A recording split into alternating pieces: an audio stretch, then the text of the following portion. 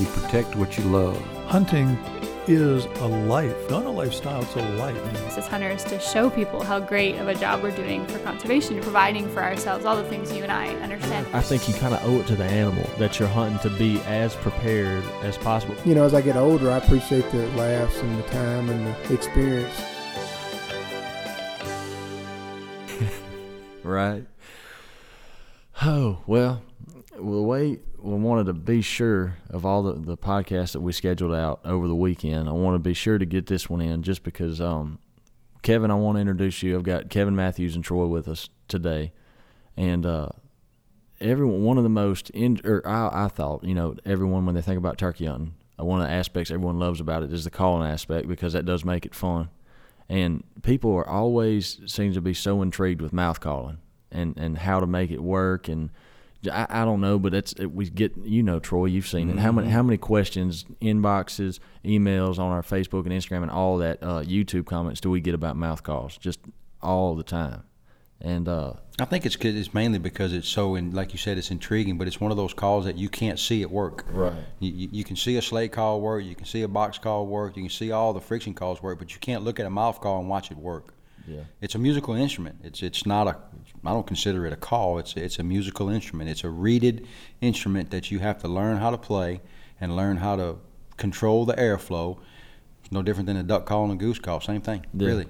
So before we get just straight into the meat of it, I would kind of talk a little bit, y'all too, because that's why I wanted to make sure both y'all in here, because I know y'all have a long history with each other, and just kind of where, you know, y'all two and Kevin's history with Primos and his background with mouth calling and building calls and all that, and how he got to be here. Because I don't think, I mean, as far as information on building mouth calls and explaining how to use them between y'all two, I don't think I could find a better pair to do that. So, Kevin, kind of how a little bit background on you and how you got here and all that.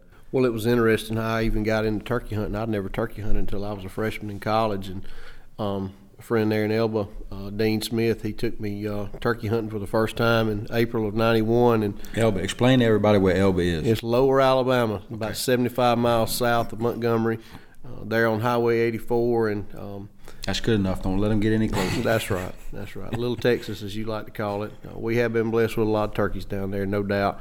Nice to grow up in an area like that, But Dean took me hunting for the first time. He said, I want to get you in this turkey hunting. And he'd already killed his limit, so he wanted to take somebody else. So now it was a real reason, He was trying to find a way to go. That's right. He's trying to find a way to go. Well, anyway, the first time we went, there was 6 gobblers still banged up together in April. I couldn't believe it. But they were grouped up. Still grouped up in April. And they got in, within range. And he said, let them separate. And I did, and shot one of them. So I killed one the first time I ever went turkey hunting. So that pretty much set a fire then. And back then, Penns Woods he used a Penns Woods call and an Eddie Salter call, and that's kind of where I got started using some of those. He was a single reed guy, so I done that. And of course, from that point on, I just got, like a lot of people, you just get that bug, it's an addiction, it's worse than a drug, that. And got obsessed with. 2 things you got to have before you start being a turkey hunter. 2 most important things. You got to have a good job and a good wife, because you're probably going to lose both of them. That's right. And I just got infatuated with it and spent a lot of time, with a mouth call and buying different brands. And actually, at that time, Preston Pittman had come out with the Black Diamond. You remember the old Black Diamond with the green rubber that everybody loves. And got a hold of some of those and started, using those. And luckily, I was a student at Auburn University, and I started co-oping. My first co-op job was in Mississippi, and it was within 20 minutes of Preston's shop. And some of the guys heard me yelp on a mouth call, and they knew Preston personally, so they got me in touch with him. And I started working with Preston in the afternoons after I'd get off from my co-op job. I'd go by his shop, work a couple of hours in the afternoon for him, and I was just like a sponge, because I just had Preston and all those guys that were his friends in the shop all the time, and you just learn an awful lot. And got to know a guy named Larry Norton, who just won the world a couple of times, and over in Pennington, that got it at Bent Creek. And Larry really encouraged me to start. He said, "You've got a talent with those mouth calls, and you need to pursue that." And I just made an investment. And at that time, the mouth call presses were not as easy to get a hold of. There wasn't a Thad Bright there to build them for you. And Right. I got one made, and actually got an old tape cutter from Eddie Salter. So that's the one I got started with, and just started building mouth calls. And being an engineer by trade, I like to measure everything and be able to duplicate it. So, I would. A meticulous engineer. Well, you got to be. You got to be. Get it. And I just started, because if I got something that I really liked, I wanted to be able to reproduce it. Yeah. So I would measure everything out, and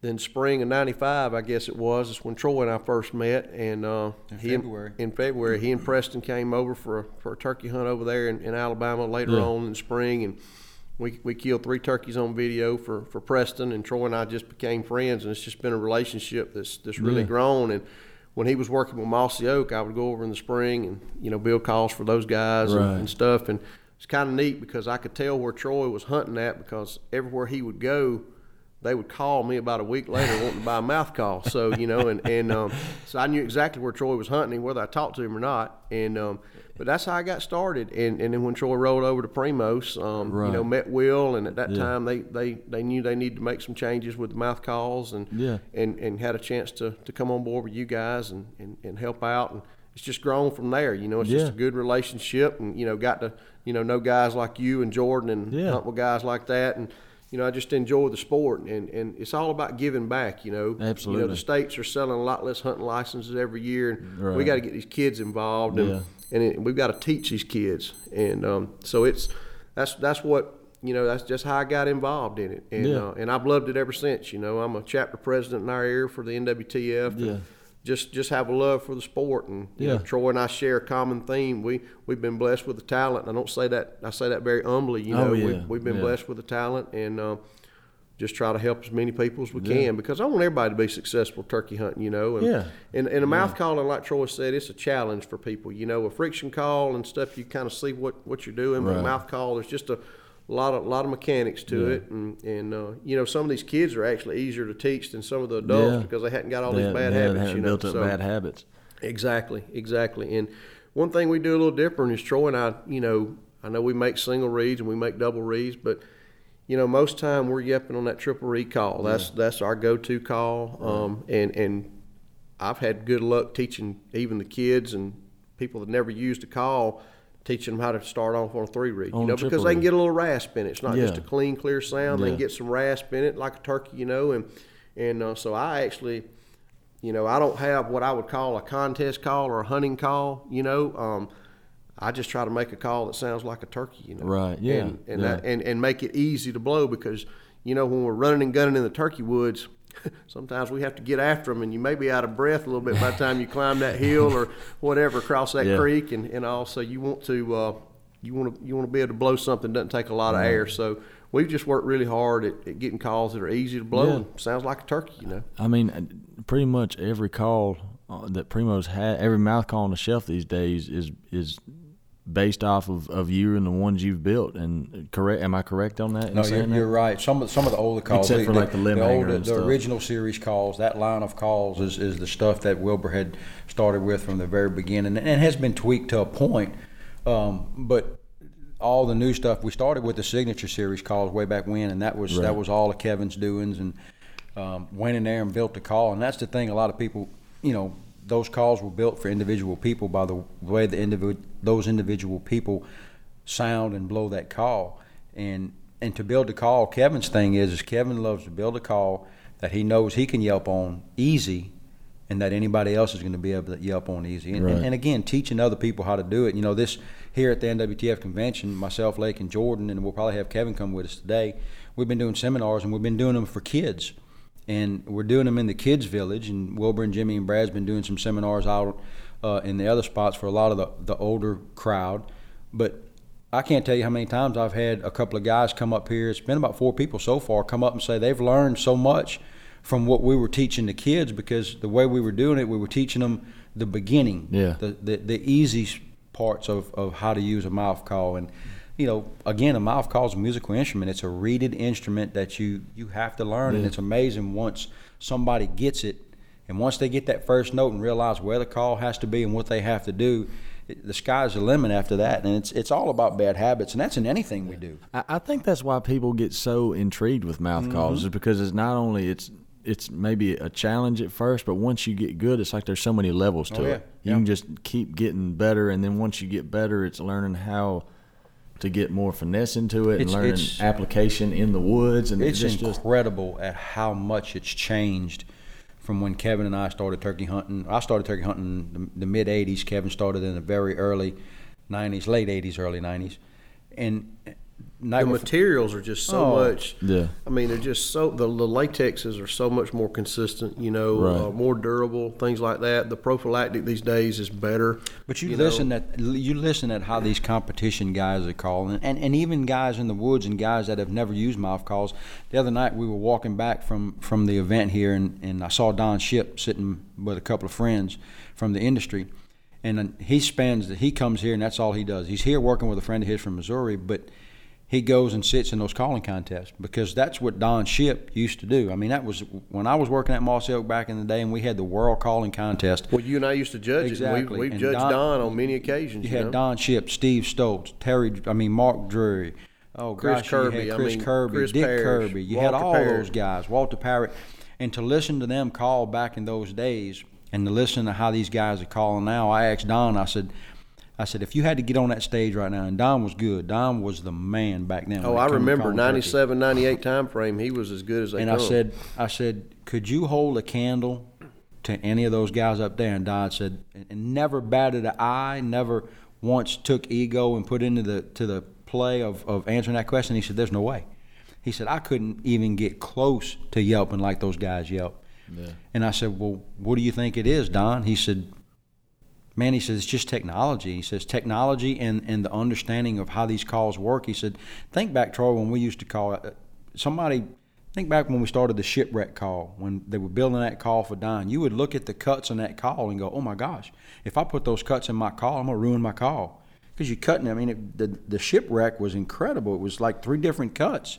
And we were scared to death to make that many cuts in a turkey call back then. But now, man, they're making cuts and separating reeds, and you know better than I, staggering reeds and trying different things. And it's to the point now where the equipment's readily available and everybody can get a hold of it. So a lot of people are trying different things. But still, the fact of the matter is to watch Kevin build a call, and I've always said this from the very beginning, Kevin has a book and a list of specs for every call that he has ever built in the last 25 years. Every call.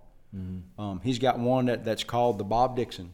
Since we were talking about Will Dixon earlier, it's Bob Dixon had a unique call that he blew when he was still on this earth with us, and he got with Kevin and he showed Kevin that call, and Kevin built that call and he wrote it on his specs, the Bob Dixon call, and he still got those specs today. So really? Kevin keeps up with all that stuff, and it helps him to really grow into what he's doing now and building calls that everybody in the turkey hunting world can use. That's just, to me, it's incredible to be able to do that. Yeah, obviously. And obviously, I mean, because look at the quality, like you're saying, look at the quality of it now. And I think you being that meticulous with it is what made them that way, or a big factor in it at least. Well, I met a guy from Georgia that owned a parts house, and he put his daughter through college building competition turkey calls. Wow. I met him in Birmingham one year, and he said, I'm getting out of the business. And he, there was a couple things that he showed me, and one of the things he used a micrometer, and he measured everything. Yeah. And I picked up on that, being an engineer in that technical mind, I was like, this is making sense. So, I was blessed to be around, a guy named Willie Miley that worked for Preston that built all of his black diamonds. I mean, Willie. Do you remember? Oh my gosh, how we built those calls? I remember because I built the jigs that we done it. You remember the stretching boards? Yes, I remember the stretching. They were made out of wood, and each piece of wood was a certain width. And you opened up the stretch board and you put this piece of wood in there and you let it go. It was spring loaded. Oh yeah, for real. You put sheet latex. You put a 14-inch strip, clamp it, and 10 frames in a stretch. Yep. And 5 stretches at a time. And it had a spring under the board, and all you did was open up the board. You dropped a piece of wood in there, and you shut the board. You put the frames in there, and you shut them, and you started cutting calls. And that set the tension. Compared to what we do now. My knowledge on how to build mouth calls is minimal. But I even know that's that's almost like a night and day different process Well, today compared to with how the we do it presses now. that we have, and the crown, the crown frames, it just holds tension. The older calls, you had a flat frame, of course. Right. You put your sheets in there, you bend the aluminum frame over it, and you had to tap it with a tap, and then bend it over, and you wouldn't cut the latex is even with the frame, and then put the tape on it, and you kind of relied on the taps and the tab pressure and the tape to hold it in place. So 40 or 50 calls at a time, you sitting there going tick, tick, tick, Yeah. tick, tick on each frame. With no way. and you couldn't hit it too hard because you'd bend and warp the frame. So it was a meticulous art. Yeah. And but what would happen is, back long years ago, you would run a call and you'd get about halfway through the season, and then it'd wrinkle up down in the very base of the call, the concave of the frame, and you just don't see that now because these frames now are crown frame. A lot of them have adhesive. So the way those presses press those calls, it just holds the exact tension across the whole, circumference of the call, and it's just amazing. They just hold up, and if people, when they use them, if they'll just wash them off, dry them off a little bit, just let them sit there and dry off, and then put them in a call case, and there's many manufacturers. I mean, we've got them. One of the ones I've used is the No Lose call case for years. With a little string, a little leather pouch with the holes. I put mine in one of those, or It dries out in that it call dries case out better in there than all because of it can us. get air, and it just dries out, and I just keep it in the butter section of the refrigerator. Yeah, That's so kind of that's- my I do- little. I do the that's same my little thing. section, and This all stems, if you think about it, if you look at the history of it and you look at history itself, the turkey mouth call stems from the calls that the Indians used to make with Yeah. 2 sticks and a leaf. Yeah. And I don't know the true guy's name or who did it, but I mean, way back when Wilbur started, and even before Wilbur, Neil Cost and all these other guys, and you got Mr. Tom Kelly and all those guys that were in that realm, frames were made out of lead. They were pounding the Lead? frames out. They Lead take frame. lead and pound it out flat, and then cut the frames out and make lead frames. a lot of people, you'd pull it when the call got loose. You just bend the frame up, tighten the call back up, and crimp it back on and use it. I mean, we've come a long way. But here's one thing while we're talking about this that I want to say. You've got a lot of radio personalities because they have a great voice. Right. I don't have a radio voice, but a lot of You people got a radio do. face. Well, I'm not going Sorry, to talk I about had- your face. I had to get that in there. But you take guys that are radio personalities; they're there because they have a great voice. Right. Everybody's voice is is different. Every turkey's voice is different, and I want to encourage people, just because you can't call or make the sounds that sound like a Matt Van Sice or a Billy Yargus or Dave Owens won it this weekend. Right. Things like that, or Jesse Martin. Those guys. Just because you can't sound like that, don't get discouraged. That doesn't mean that you can't kill a turkey. That doesn't mean that you can't call effectively. Because some of the worst calls that we've heard in the woods, you say, "Who is that coming with that Right. box call?" And look up, and here's a hen walking up, just squawking With a big gobbler behind Yeah, her, but strutting right my behind point being, everybody's voice is different. Yeah. And my voice is not like this radio personality. So think about the Grand National Calling Champion as the radio personality. Right. And I don't have that voice. Sometimes you're not going to have the capability of sounding like that. And Denny Gulvis has been in this business a long time. I know you've heard of Denny. He used Yeah. to judge here. Absolutely. Got some of the best videos of live hen footage I've ever seen. And Yeah. I've got his DVDs and all. But Denny told me one time the same thing, and I had a guy tell me this yesterday too. It was ironic. He said, "You got to find that hen sound that you can actually make." Mm-hmm. And that's what you've got to mimic. and perfect And that, perfect that it on hen. your end. Don't That- try to blow like somebody else. That's right. That's your. So what I encourage people to do all the time, and not taking anything away from these contest guys, because they're awesome. Yeah. They're in a league of their own. They're great, but listen to a lot of live hens. I mean, we've got stuff on our YouTube channel. There's live hen footage out there everywhere. Right. I keep some on my phone. Yeah. That I have little clips on my phone that I save in a little Yeah. file to go back and listen to every spring. I mean, all the time. So find those hens and get those sounds that you like. Listen to the hens in the area that you turkey hunt. Yeah. You remember that hen we had at the Brunson farm? Well, Matt that morning come up about 6 yards and called for 30 minutes in front of us. That's the best teacher. Couldn't find us and flew up in the tree and got to go, and she went crazy. It went crazy. But I got that footage, and I said, okay, I want to try to build a call. I want to try to sound more like these hens in the area that I'm hunting primarily, you know. Yeah. But find those hens and listen to those hens and get their cadences, the rhythms, the cadences. That's the most important thing, because everyone's going to sound different. But listen to what turkeys do. And you know, we've been a part of this. We love to call. We love to cut at turkeys. But, you know, there's a lot of pressure on these days. And I tell you what, guys, you've heard me say it 100 times. Little soft plain yelps and clucks and purrs.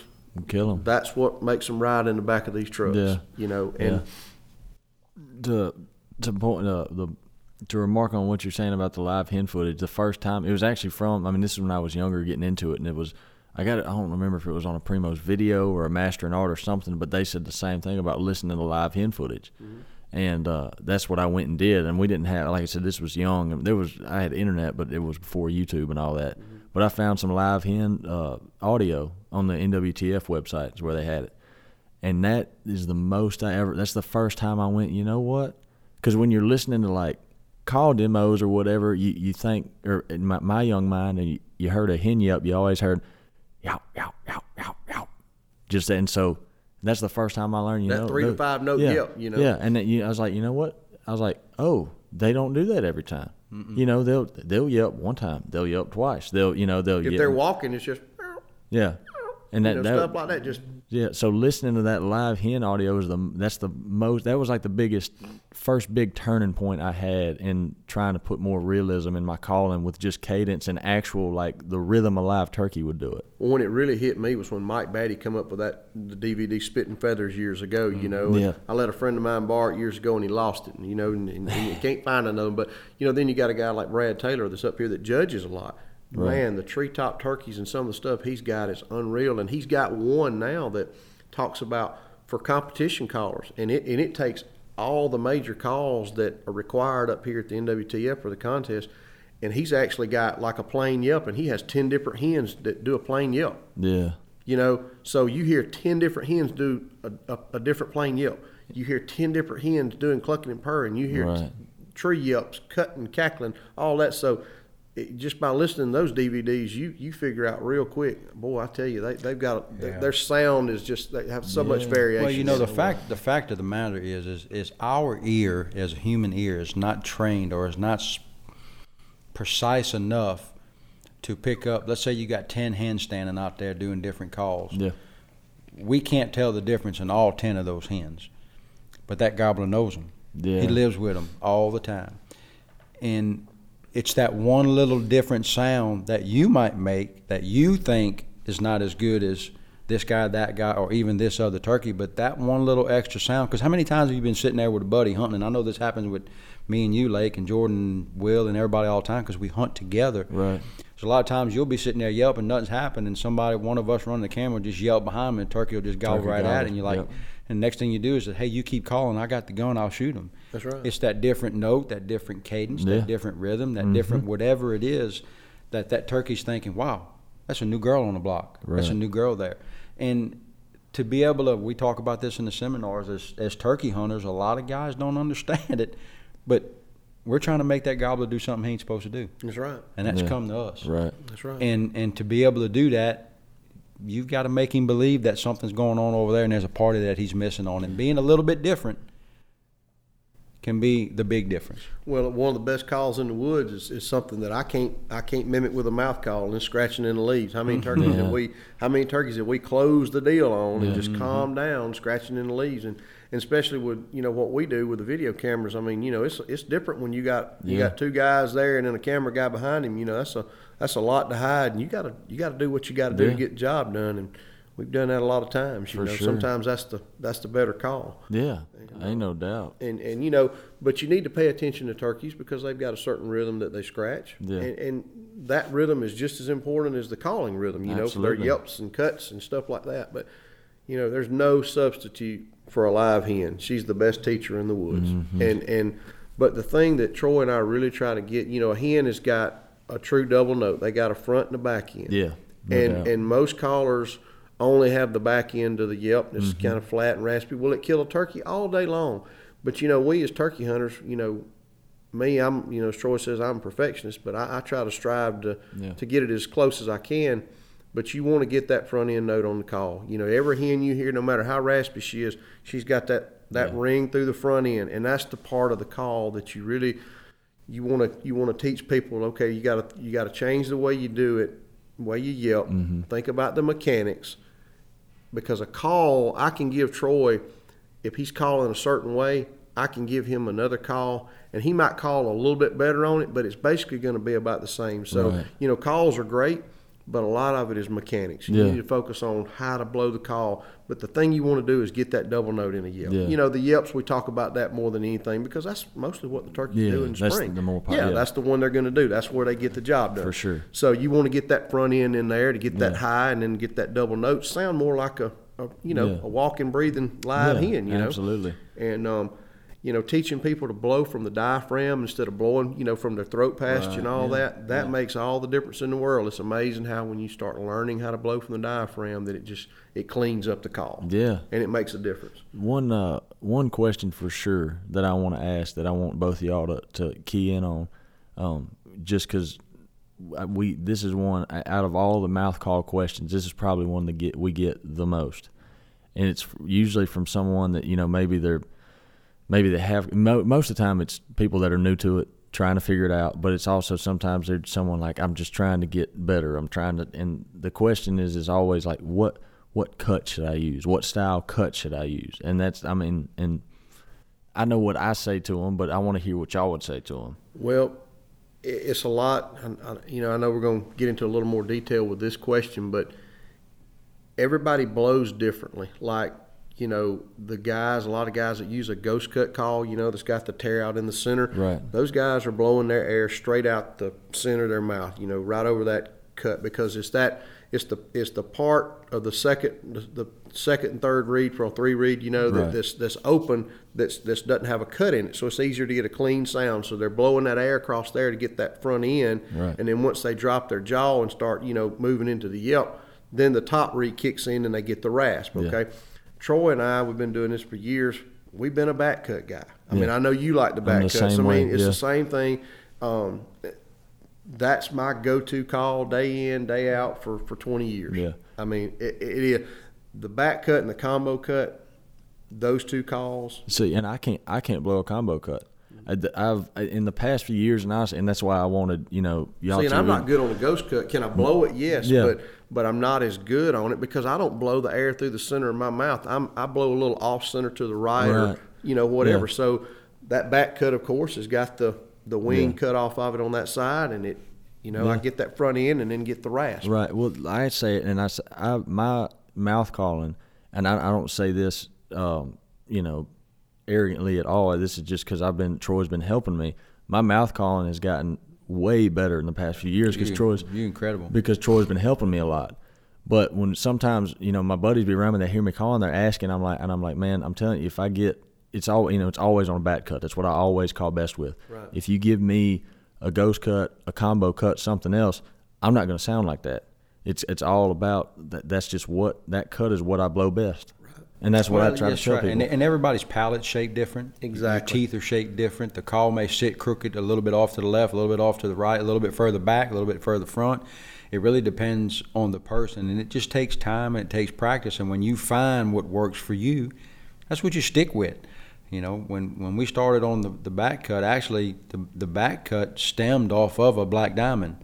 And I know Kevin built it, but I remember how I first realized what a back cut was for me. I had a Black Diamond, and I was trying to separate the reeds one morning, and I pulled both tabs off on accident. I didn't mean to, and when I did, I was like, oh my gosh, I just ruined my call. And I went ahead and got the reeds unstalked and started yelping on it, and I'm like, holy smokes, this thing sounds good. And that's how I started building a back cut, because Troy showed me that call and said, hey. Like, Kevin, I ruined this call, but it sounds great. See if you can build that. And no he built kidding. And that's how it started. That's crazy. That's how it started. And then Preston came out with when that happened to Troy, Preston came out the next year with the Thunder. You remember the orange call? It was a 4-reed with clear reeds on it. It had the back cut on it. He came out with the Thunder. And Troy just liked that call. He said, hey, Kevin, I ripped this. This is what I want. Can you make it? And I made a 3-reed version of that, and just kind of played with it a little bit until I got it like Troy wanted. So a call was born from a mistake. From a mistake. Well, look what it turned into. I mean, geez. You know, look at Kelly Cooper. You know, when he's the one that kind of pioneered the inverted V. Nobody had ever even seen one of those. Paul Butsky did the tear out or the cutter style call, as we like to say, and things just evolved from there, especially with that V cut, because most calls, no matter if you use a ghost cut, a combo cut, or a back cut, you've got to cut an inverted V in that call to start off with. Yeah. Because a ghost cut, you're cutting it out. With a combo, you're trimming one side, and a back cut, you're trimming both wings. I so wish we had audio, video, something from back in the day when Butsky and Tommy Bourne and Dick Kirby and Preston Pittman and Walter Parrott and all these guys were winning these contests, but first and foremost were killing turkeys and then turning it into contest calling because of what the NWTF established here and throwing out these sanctioned calling contests. But to listen to the way these guys used to call, these guys today are incredible. And it's such a tight-knit group of guys by the way they're calling that it's almost that the only thing you could really judge them on is if they slip up. That's because exactly they're right. that close. Yeah. It's kind of like NASCAR. You know, the same thing in NASCAR. Those guys in those cars, every car is exactly the same. Yeah.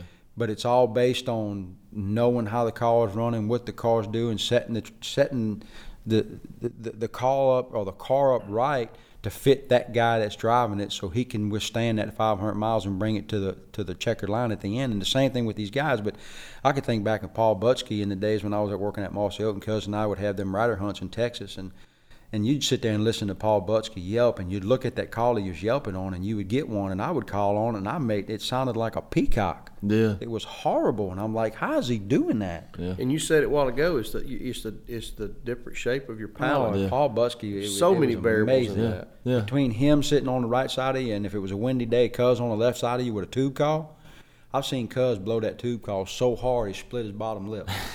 I'm serious. Yeah, I believe you. Yeah. And he'd look at you and blood would be running down his lip. He's like, he'd look at you, gobble. I said, I didn't hear him. Cuz would be like, dang it.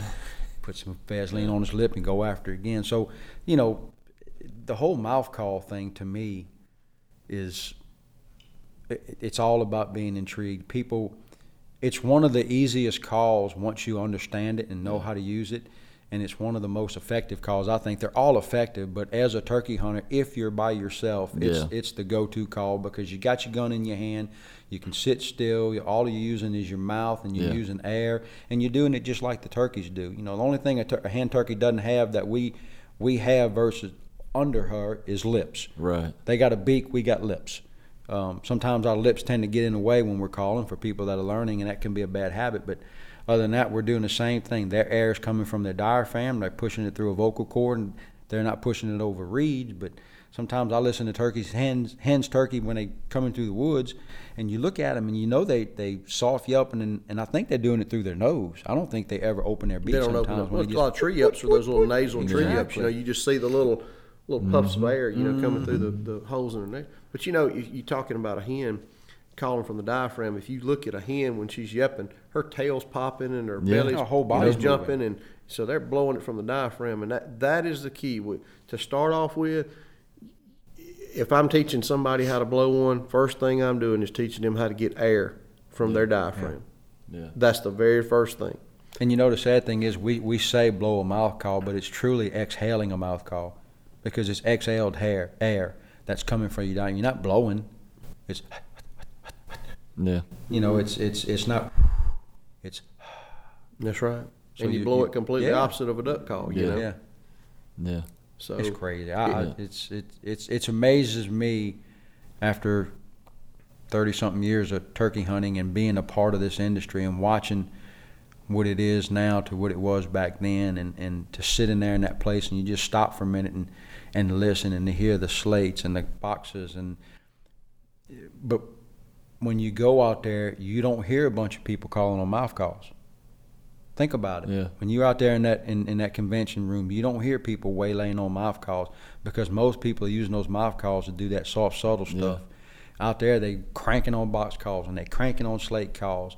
But you go to a guy that's got some mouth calls and he's just giving you, hey, this thing will do this. Well, this like thing Lake will do and I were that. talking about yesterday, there's those days he was talking to me yesterday, and we're talking about it. And there's those still, calm mornings that you feel like a tree yelp's just echoing through the woods. You well, know, you and I just have noticed to that back last off. year. Remember that turkey in New Mexico? I don't know how far that turkey was.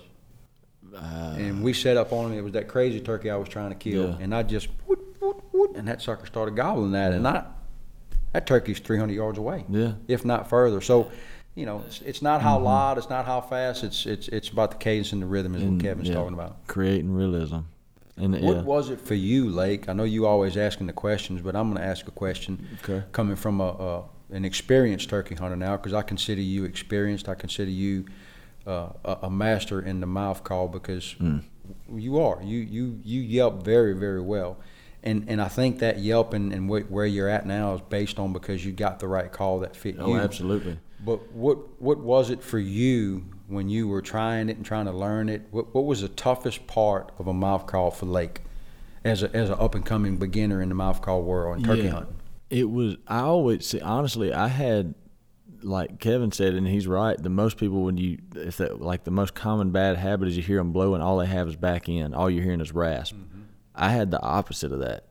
There'd be sometimes they're calling, I'd have nothing but high end. I was squeaking, just, and I couldn't find. I had the hardest time making it break over into that second end, and having that raspy. And that's what I had the toughest time with. And it was because you helped me. Like I said, you helped me a ton with my yelping and being able to find that back end and just cutting that air pressure off and then making it. And that was probably the biggest turning point for me. That and cutting. Cutting was a big issue for me because I used to try to cut with my lips a bunch. Just. And that goes back to what we were talking about a little while ago. A hen don't have lips. Right. She's got a beak. And it doesn't sound. I mean, you can make it sound okay. Yeah. I think, but it's not as realistic as it can be if you're using your lips. Just like purrs. It's not really realistic to purr with your lips. Right.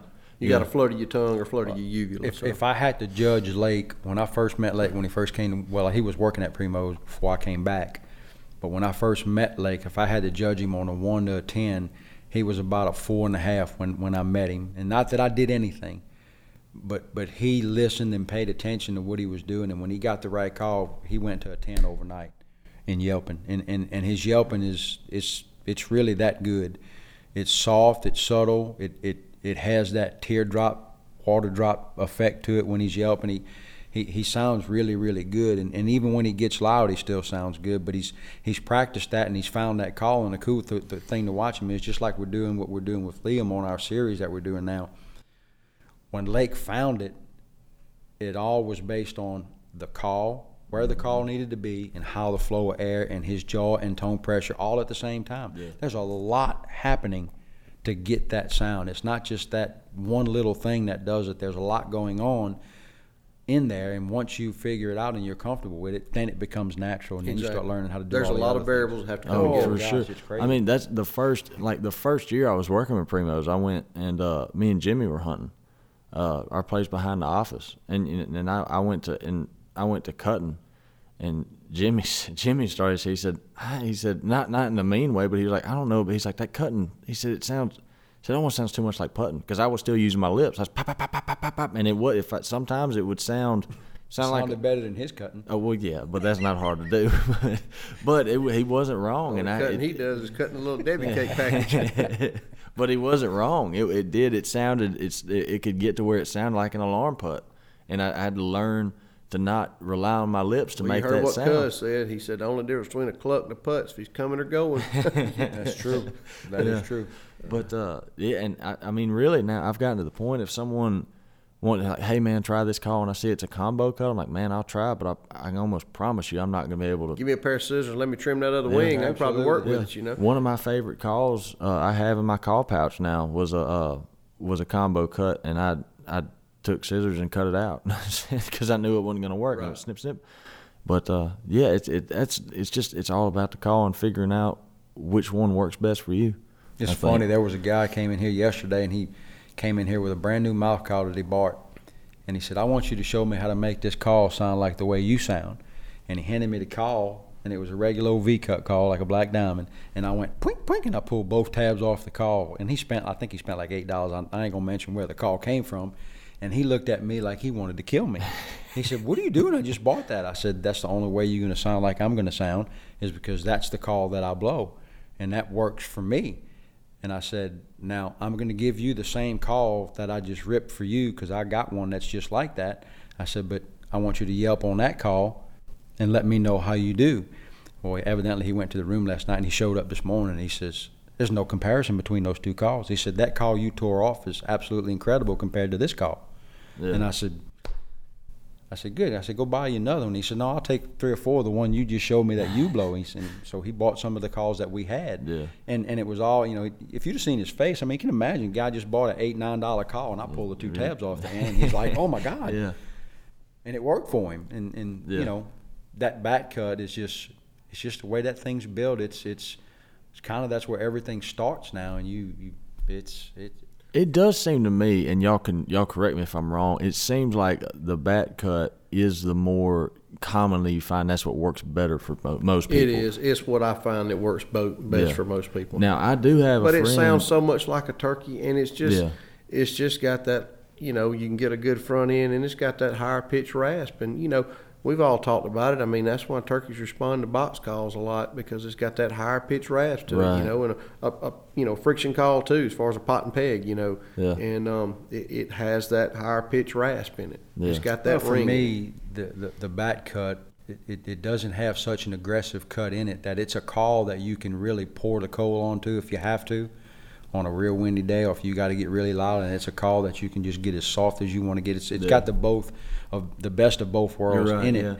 and it's a call that's very, very. What's the word I'm looking for? It's I don't know. Y'all help me with the word. Well, the key to what I love about it is versatility. It's versatile.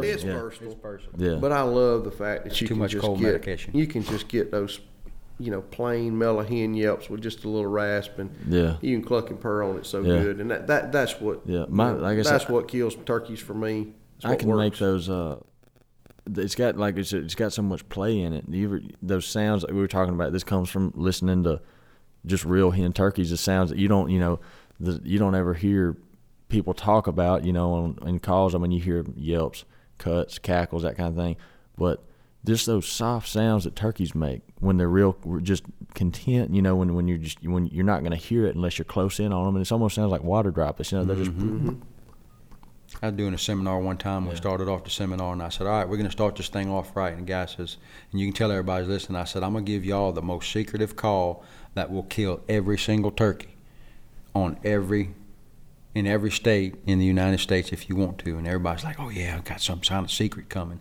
I said, "All right, y'all get ready. And here it comes." And it's like this, and I just wound up like I was going to do this big wind up, and I just clucked one time. Everybody's like, "That's it." I said, "That's it." Yeah. If you can cluck, you can kill a turkey. It's a fact. If you're in the right spots, you still got to be a woodsman. Don't get me wrong. I know we're here talking about calls and turkey calls and all that stuff, but you still got to be a woodsman, and you got to know what you're doing, know where you're at, do your scouting, look for do all the stuff you got to do if you're a deer hunter, and also do it as turkey hunting. Just to me, calling's the part again that we're trying to make that turkey do something that he's not supposed to do, and it makes it a little bit tougher. Right. Well, one of the hunts that I go back to, talking about the lack of calling, and you know exactly this spot because we sat in this spot and killed turkey. But Matt Brunson called me one day, and one Saturday afternoon, he said, "Layden, I've got a turkey roosted in the back of the horse patch. You know right where I'm talking about, Troy. A group of pines where they roost." That's them pimp turkeys. So pasture pimps. And we got there the next morning, and got set up. Didn't hear a turkey. I mean, not a turkey, period. And it's about 30 minutes after I felt like, turkey ought to been at least doing something. And I tree up just as soft as I could.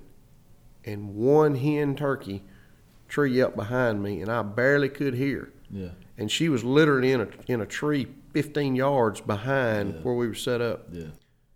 She flew down, and she clucked and purred and scratched just a few times and did one more little soft yelp. And I heard all kind of commotion, turkeys flying down. And can you believe that there was 16 hens walked out in that horse patch in a line, and the gobbler walked out right behind him, and the only sound he made was drumming.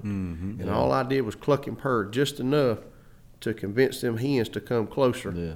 And then, Matt killed the turkey. But my point being, like you were talking about, that a lot of times they don't have to say much. That's the one night that the gobbler roosted close to his hens. That's what happened there. Think about it. Yeah.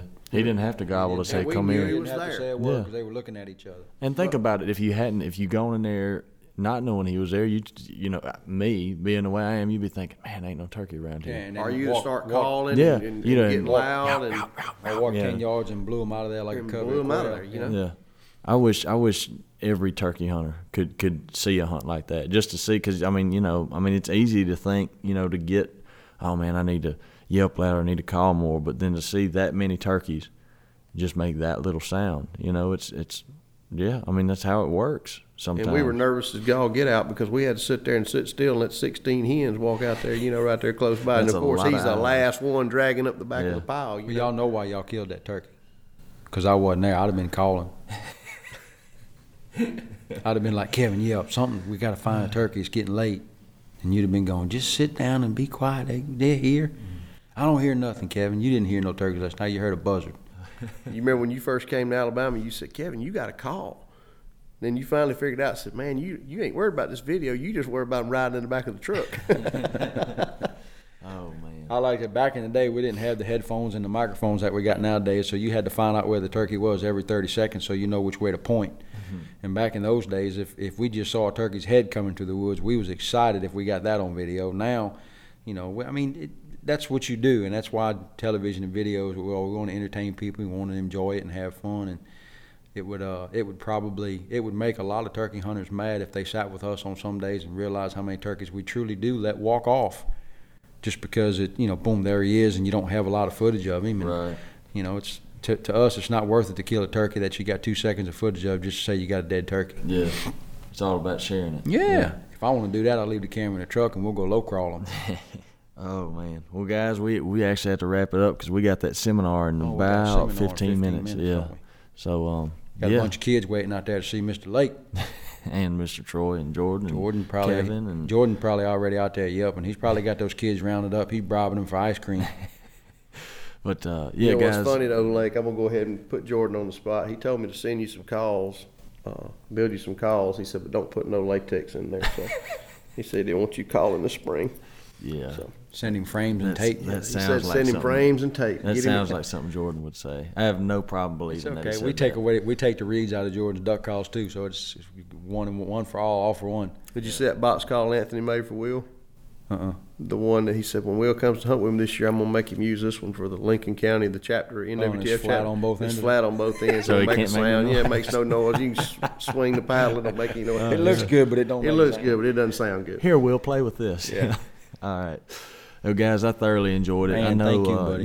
Yeah. I know been that. fun. Like I said, I know so many people that obsess over mouth calls and have questions about it. And this the kind of conversation we had today, I think, is going to answer a lot of questions and get their mind going in the right direction. So, guys, as always, we're going to wrap this up. If you have any more questions, always send them in to the email, the Instagram, the Facebook, and we will cover them on here. But we're going to get back to it. We got to get to the seminar and finish up the rest of our day at the NWTF convention. Yeah. So, as always, thank you for listening to the Speak the Language podcast.